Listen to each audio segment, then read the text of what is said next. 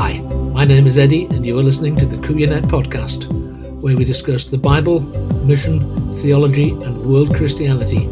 Don't forget to subscribe if you don't want to miss any future episodes. Welcome. Hello, this video is somewhat different to my normal offerings. It is likely to be slightly longer, and I'm focusing on what I think mission agency leadership, that's boards, executive teams, what they need to do. So I'm speaking specifically to mission agency leaders, to their boards. Now I hope it'll be interesting to other folks, people who are not in those roles, but I'm basically aiming at mission agency people. And let me say, I'm going to say some things which might seem slightly critical. I am committed to mission agency models. I've worked with one particular mission agency, Wycliffe Bible Translators, since the mid-1980s. That's almost 40 years. And that's where my heart lies. However, I do think that if there is a future for mission agencies, we have to think very differently to the way that we have been thinking up to now.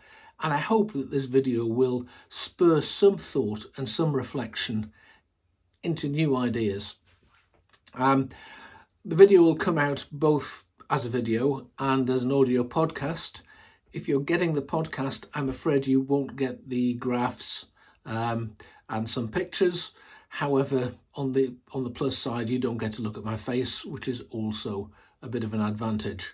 There will be links to everything I refer to either under the video or on the podcast show notes. So, without further ado, let's start by asserting one thing that I am absolutely certain of in terms of what we call world mission. And to get that, we go to Matthew's Gospel, chapter 16, verse 18, where Jesus says to Peter, "I tell you, you are Peter, and on this rock I will build my church, and the gates of Hades will not stand against it." Jesus said, "I will build my church." And I remain absolutely convinced that he has been building his church and he will build his church until the day he returns. Nothing is going to stop that. It is Jesus' work and he will do his stuff. The church will be built and the gates of hell won't stand against it. And just in case you haven't got the picture of what Jesus is saying here, gates are not an offensive weapon. We are storming hell and rescuing souls for eternity. That is what Jesus is saying. Now, in some ways, this is illustrated if you just skip from Matthew to the book of Acts and to the very end of Acts, chapter 28, verse 15. The brothers, this is Paul, he's going to Rome, and he's after all sorts of problems and on the way, he eventually gets to the port of Rome, and we read, the brothers and sisters there had heard that we were coming. The brothers and sisters there, we've not previously been told about these brothers and sisters. Now, there is a mention in Acts 2, on the day of Pentecost, that there were some people from Rome who were there, but that's just a passing mention. Where did all these brothers and sisters who came to greet Paul come from? We have the stories of Paul. We see him as the greatest missionary travelling around. Up to this point, he hadn't been to Rome. Jesus was building his church behind the scenes, not in the light of this greatest missionary. And I think that is one thing that we just need to keep in the background. Jesus is building his church, and our structures, the things that we know we're doing, are only part of it. He is on the way building his church. So let's turn to mission agencies. Now, the mission agencies we have today, all the different organisations that many of us are familiar with, they date back to William Carey. In 1792, he produced a book with the snappy title, An Inquiry into the Obligation of Christians to Use Means for the Conversion of the Heathens. And if you think that's long, the subtitle was "In which the religious state of the different nations of the world, the successes of former undertakings and the practicability of further indications are considered." That's a nice easy title. Now, the title notwithstanding, I really recommend that you get hold of a copy of Carey's Inquiry. It's an excellent book. It is a brilliant example of how to do missions communication, albeit it's over 200 years old. He starts off by giving a biblical case for being involved in mission. He talks about what's already happening in the world, and then he makes suggestions for new ways of getting involved. And one of his suggestions was based on the private companies which were then funding commercial ventures around the world, ventures for exploration and trading. And his idea was to create a structure that would be modelled on these companies, but would be in order to propagate the gospel around the world to what he called the heathen. Now, Carey's structures, the first one was the Baptist Missionary Society, and from then on other organisations developed, and basically we have the structures that we have today, but they go back to Carey. Now, it is important to note that this was 200 years ago. Carey was speaking in a situation which is different to the one that we're in today. And it is my view that in today's context, mission agencies face a significant crisis. I don't know if you're aware of the case of the Andrea Gale, a ship whose story was told in the book and the film A Perfect Storm. There were basically, when the Andrea Gale was lost, it was sailing out in a storm that there were 3 different storms that met together off the northeast coast of the States. There were 3 depressions which met and reinforced each other and made it impossible to sail.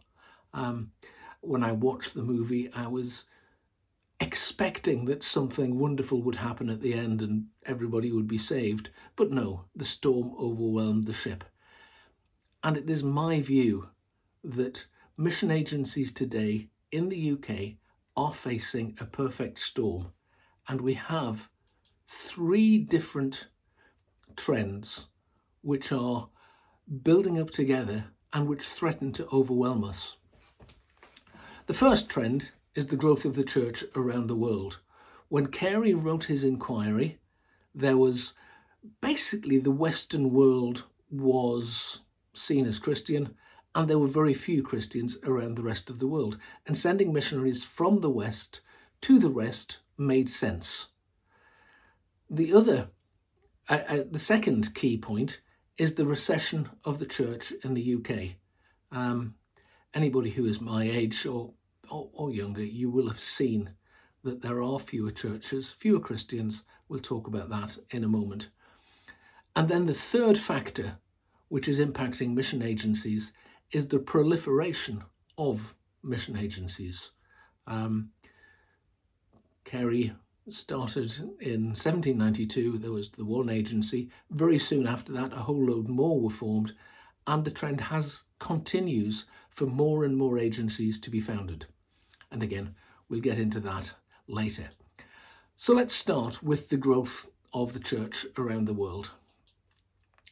The first thing to note and to keep in mind is the church has always been international. By the time the church reached England, there was already a Christian presence, for example, in China. And for the first 1,000 years of Christian history, the majority of believers lived in Asia. The first government-sponsored translation of the Bible was in Armenia, and that was in the 5th century.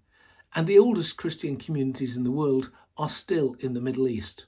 There is a wonderful story, it's probably apocryphal, but it's good enough to tell anyway, of a young missionary, a young evangelical missionary, going into an area in the Middle East, in Syria, and finding a bunch of Christians meeting. And he was astonished because there were not supposed to be any Christians there, according to his view. So he asked, "Who planted the church here?" And the Christians stopped and thought for a while and said, we think it was the Apostle Paul. But the church has been international all its history. But over the last 150 years or so, we have seen an explosion, a spreading of the gospel around the world in a way which had never happened before. So Philip Jenkins says, if we want to visualize a typical contemporary Christian, we should think of a woman living in Nigeria or a Brazilian favela. Kwame Bediako, the Ghanaian missiologist, talks about the revival of a non-Western religion.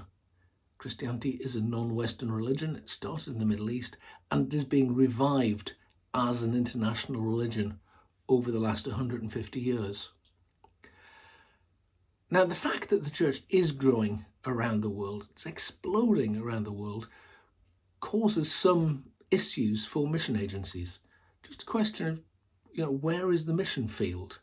For Kerry, it was easy. You go from Britain to almost anywhere outside of Europe, and there is a mission field. Where is it now? There are more Christians in cities like Lagos or Nairobi than in most British cities.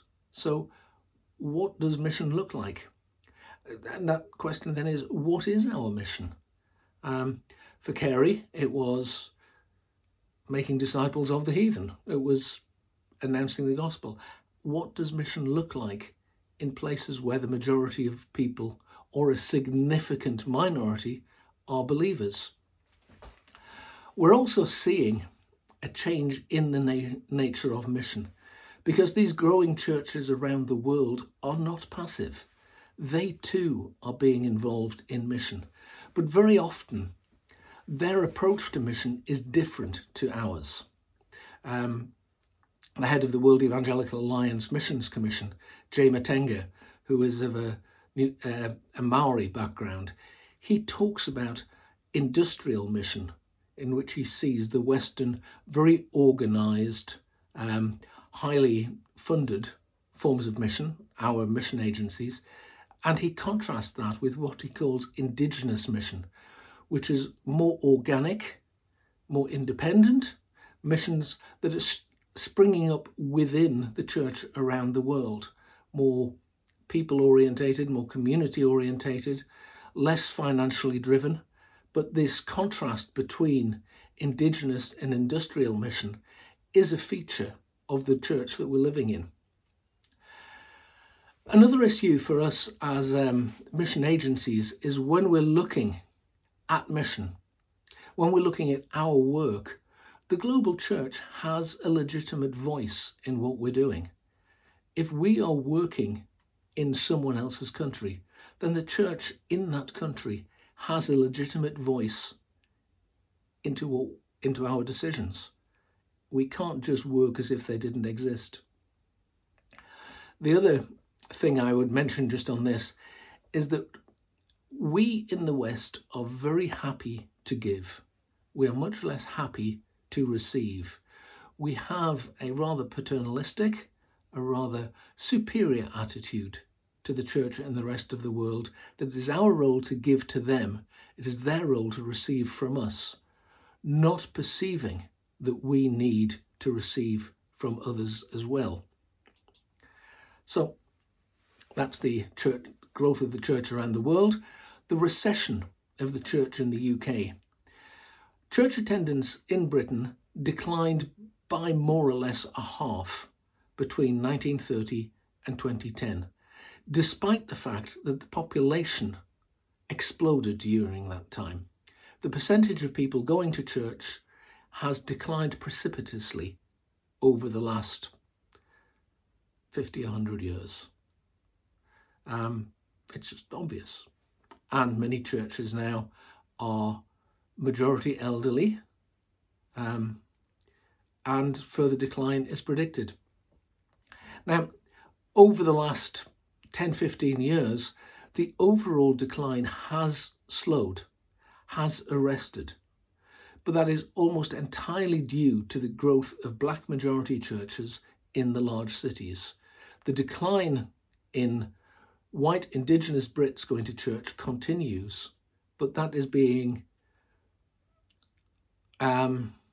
counterbalanced by a growth in immigrants, in diaspora churches across the UK, which in itself is significant for how we get involved in mission. One of the big challenges is for mission agencies is how do they engage diaspora churches? Very few of the agents have managed to do so successfully so far. Now, so what are the implications of these changes in the UK? Well, the first thing I'd say is that we now have new opportunities to reach the unreached in the UK. You don't have to go to Afghanistan to reach Afghanis with the gospel. There are Afghanis in every major city in the UK, and we need to rethink how we reach those people. And many agencies are putting good thoughts into that. However, one feature of the decline in the church in the UK is that churches are increasingly focusing on local mission. They are concentrating on how do they reach people in their own backyard, rather than thinking about how do we reach people on the other side of the planet. And, you know, it is understandable. You can see why that might be the case. But declining churches very often feel they don't have the energy, the personnel, or the money to reach the rest of the world when they are struggling to reach the people across the street. Churches don't need agencies. One of the things that we see is a growth in churches having direct links with other parts of the world.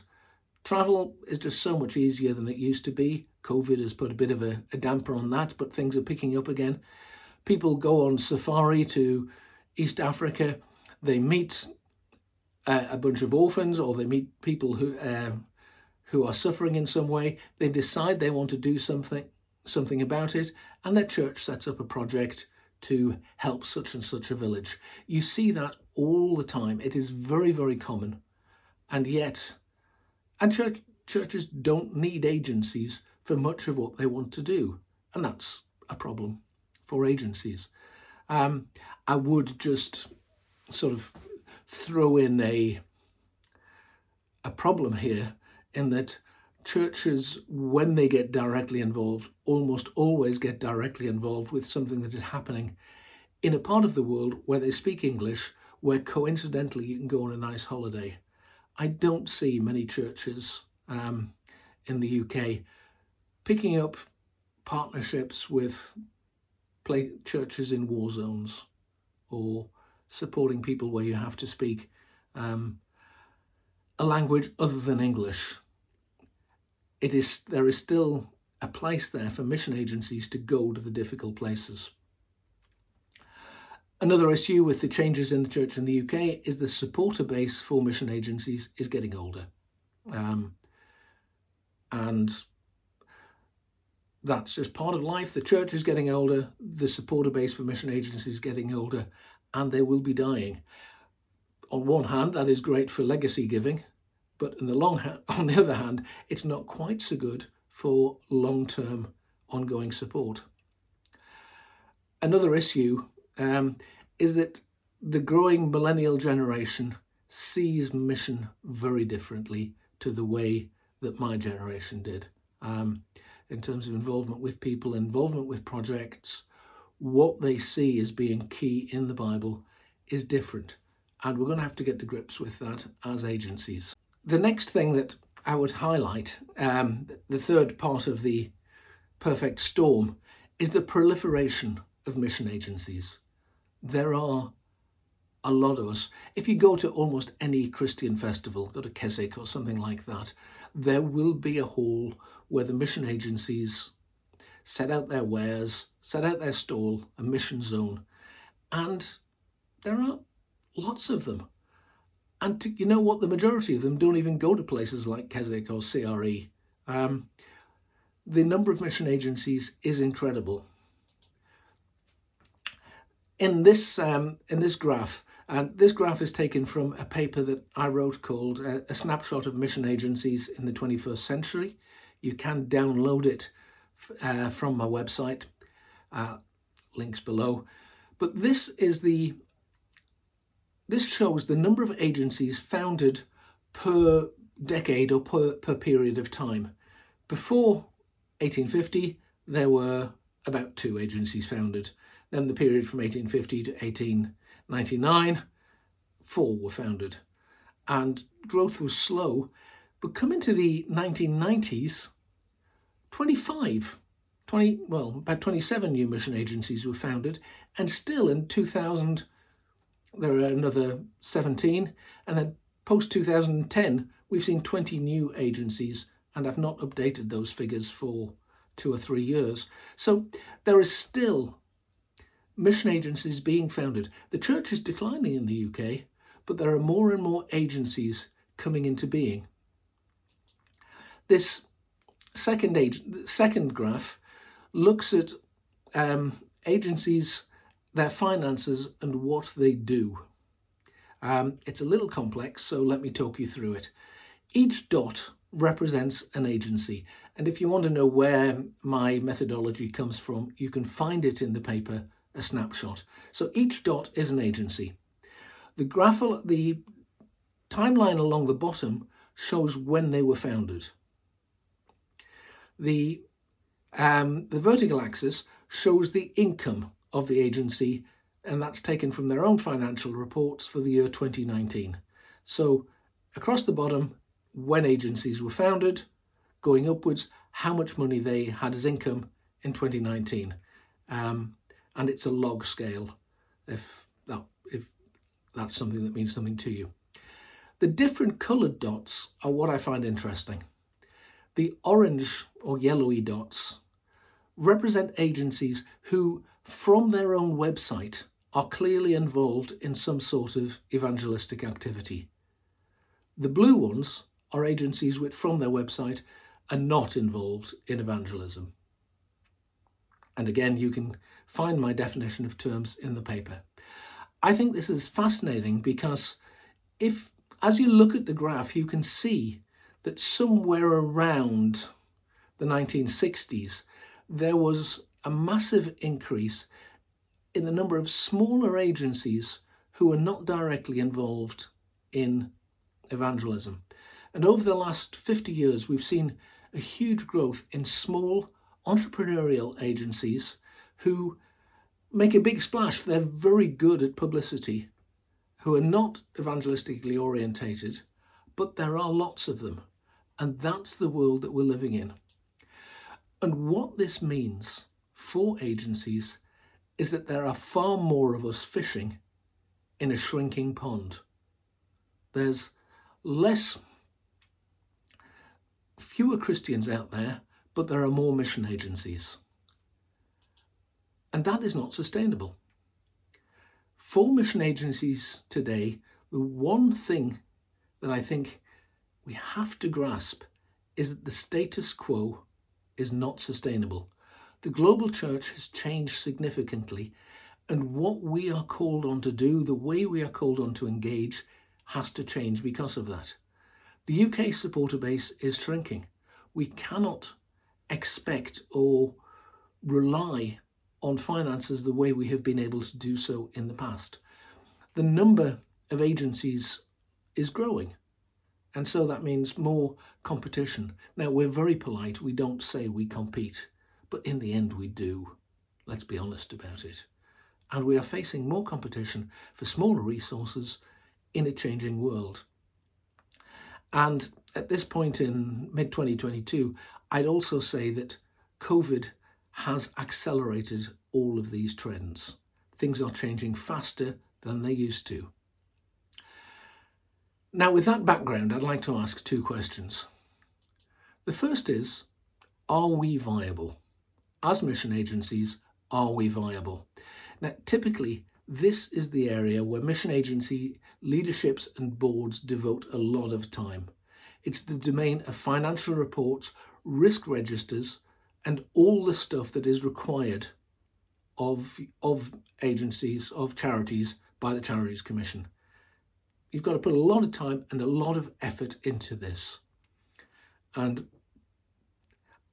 in my experience, this is where mission agencies and their boards spend the vast bulk of their time. A second question, and a question which is much more important, but actually far harder to answer, is, are we relevant? Now, it is easy for an agency to tell positive stories. We could have lots of good stories to tell. We can make dramatic videos, we can make great publicity in magazines and websites.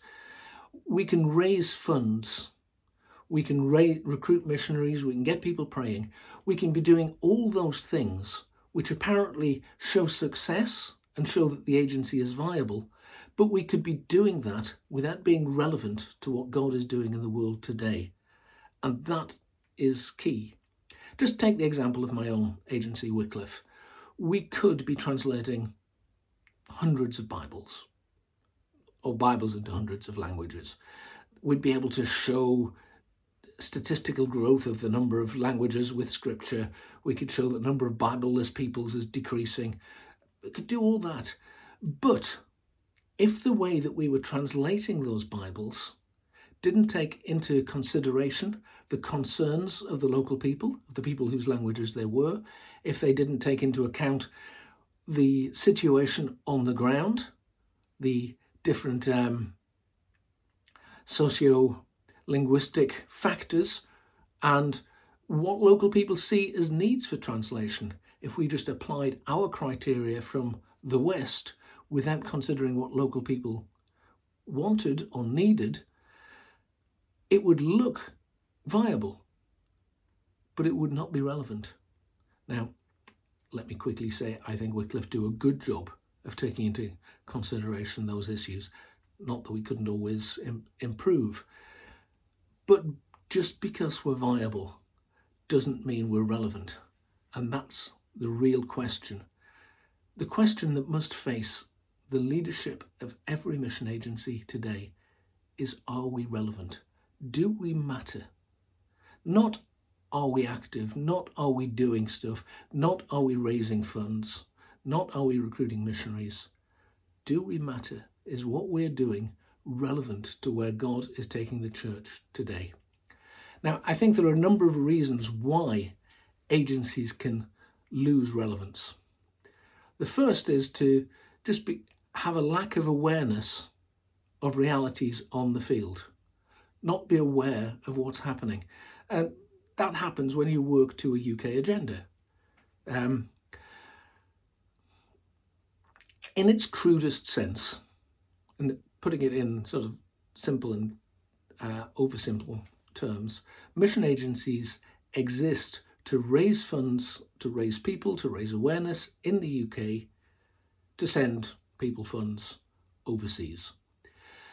In order to do that, you have to attract the attention of British Christians. And it is easy, very easy, to fall into the trap of working to an agenda which pleases, which attracts folks in the UK, but which is not listening to the realities on the field, where people may not always want the things which people in the UK want to provide for them. Another way in which we can lack relevancy is if we remove agency from other people. If you ever watch TV in the afternoons on commercial channels, you can see adverts for charities raising money for various aid projects. And very often they are presented as if people in Africa or whichever part of the world have got no say and no ability to do things in their own lives. They're just waiting for Western donors to solve their problems. Christians around the world are entrepreneurial, they are thoughtful, and they know their own problems and have solutions to their own problems very often. Yes, they may need some help, but help is only appropriate if it builds on their agency, their abilities, their capacity. If we just come from the outside and dump solutions, that's not going to help. Another way in which we can fall into a lack of relevancy is just by doing what we've always done. Evangelical Christians are entrepreneurial, they like change, but they can also be very, very traditional. How often have you heard people say, "This is not the agency I joined"? If it was, your agency's becoming irrelevant. We need to be changing as the needs around us change. And the needs are changing rapidly as the church grows around the world and as the church declines in the UK. Another way in which we can lack relevancy is if we do somebody else's job. Do we just take over what local churches are doing or other agencies, not focusing on our particular God-given role, and just spreading out and filling niches that other people are already involved in can make us irrelevant. And the last thing, and I think this is particularly a problem for boards, is that we can believe our own publicity.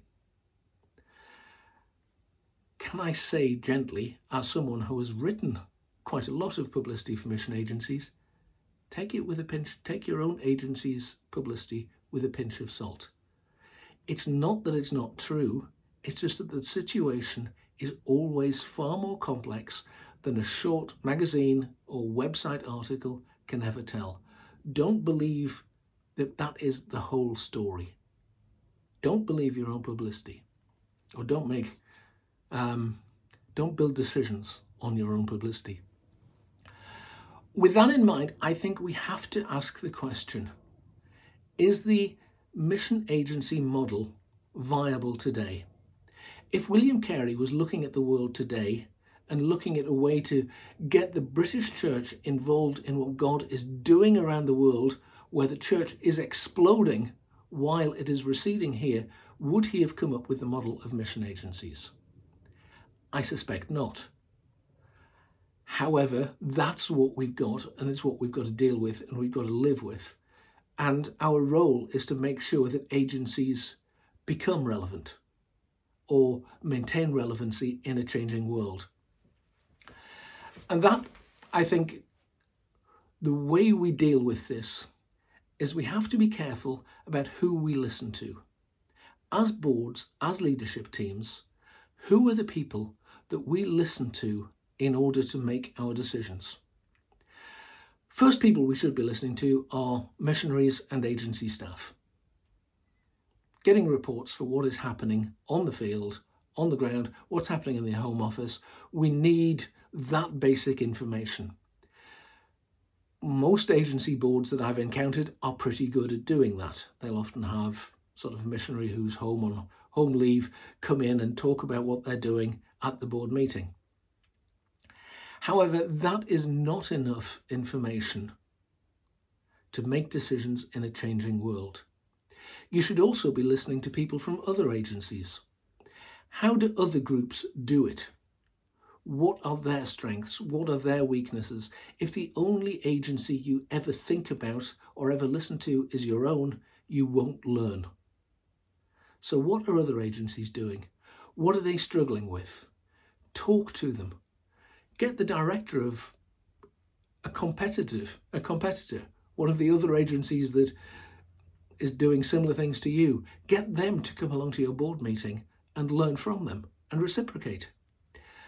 I think we need to be listening to academics. One of the things that I demonstrated in my PhD research was that there is an awful lot of thinking, good theological thinking about the future of mission happening in the academy.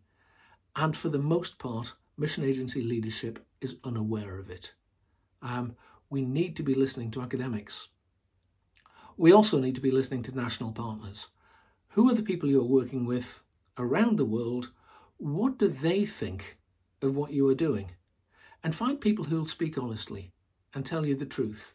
It is very difficult for a national partner to speak to a board or a leadership team back in the UK because they are aware of what it is how much they owe you.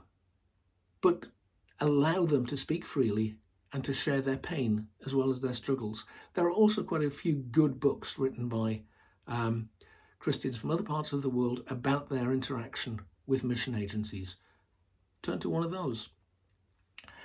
Other people we should listen to are nationals who are not partners. Just say, for example, you are a fund granting organisation. As a mission agency, your role is to provide grants to organisations in such and such a country. Now, it's great to talk to the people to whom you are giving grants. You will learn quite a bit that way. But what about the people who wouldn't touch you with a barge pole? Why don't they want to work with you? What is it about you that means that they are not interested? Talk to the people who don't want to use your services so that you can understand more about how you are perceived and how you're coming across. Talk to people who disagree with you. One example is child sponsorship. It's a big issue in the mission world. It's a very successful way of getting people involved. People like to sponsor children, and yet there is a significant literature suggesting that child sponsorship is not a good way forward. Now, I'm not making a statement one way or another on that issue, but if you're involved in child sponsorship, you need to be listening to your critics. If nothing else, it'll help you to do it better. But if all you ever read are the positive stories, you won't be understanding as much as you could do. And then the other people you need to be listening to are church leaders in the UK. It is my experience that mission agency leaders almost all say we have fantastic relationships with our supporting churches. And yet, for the most part, when you talk to church leaders, they say exactly the opposite. There is a disconnect between the perception of how churches and missionaries are getting on between churches and missionaries and mission agencies. Mission agencies are far more positive about their relationships with churches than churches are about their relationships with them. I don't know why that is, but as mission agency leadership, you need to be talking very seriously to churches about how they perceive you. Having done all that, I think mission agency leadership need to spend a lot more time in reflection. For boards, it is very difficult. You meet twice, 3, 4 times a year. You have a huge agenda to get through. Much of the stuff is determined for you by the Charities Commission, things you have to do. But we need to be spending time in reflection, thinking through the information that you gather from multiple sources and praying it through. I think one of the key things we have to do at the moment is to reevaluate the role of devotions in board and staff meetings. Stick with me for this. The way we tend to do things is to have a devotion at the beginning. Somebody's been delegated to give 10-minute talk on a Bible passage, a time of prayer, and then into the business. And sometimes, I will admit, I get a little frustrated that it takes so long to get into the stuff you've come to the meeting for. But is meditating on Scripture prayerfully, that will help us to learn what God wants of us. I think we need to integrate our Bible study, our prayer, much more into the main body, the main business of the meeting. If you have a devotion on a particular passage at the start of a meeting, when you come to a decision, turn back to that passage and say, how does this speak to us? Intersperse prayer much more through the meetings. Don't just go through a risk report and, everything's fine, sign it off. Take time to pray about what are the possible risks, what have we missed? Is there some scripture passage that is appropriate?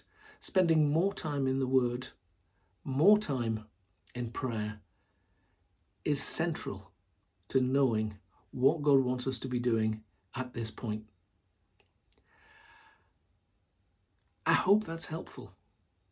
There is no magic bullet, but as mission agencies, we have to be aware there are these three huge storms: the growth of the church around the world, the decline of the church in the UK, and the proliferation in mission agencies, which make business as usual unsustainable. We are going to have to change. And if we're going to change, we have to change in ways that make us relevant. And to do that, we need the aid of the Spirit through prayer and through study of the Scriptures. Thank you. Thank you for listening. Hope that you found this both interesting and informative. If you'd like more content like this, you can find it at our blog, www.kuya.net, or on our YouTube channel, KuyaNet. If you'd like to support this work, you can do so at patreon.com/KuyaNet. The music is Adding the Sun by Kevin MacLeod from incompetech.com, and it's licensed on a Creative Commons 3.0.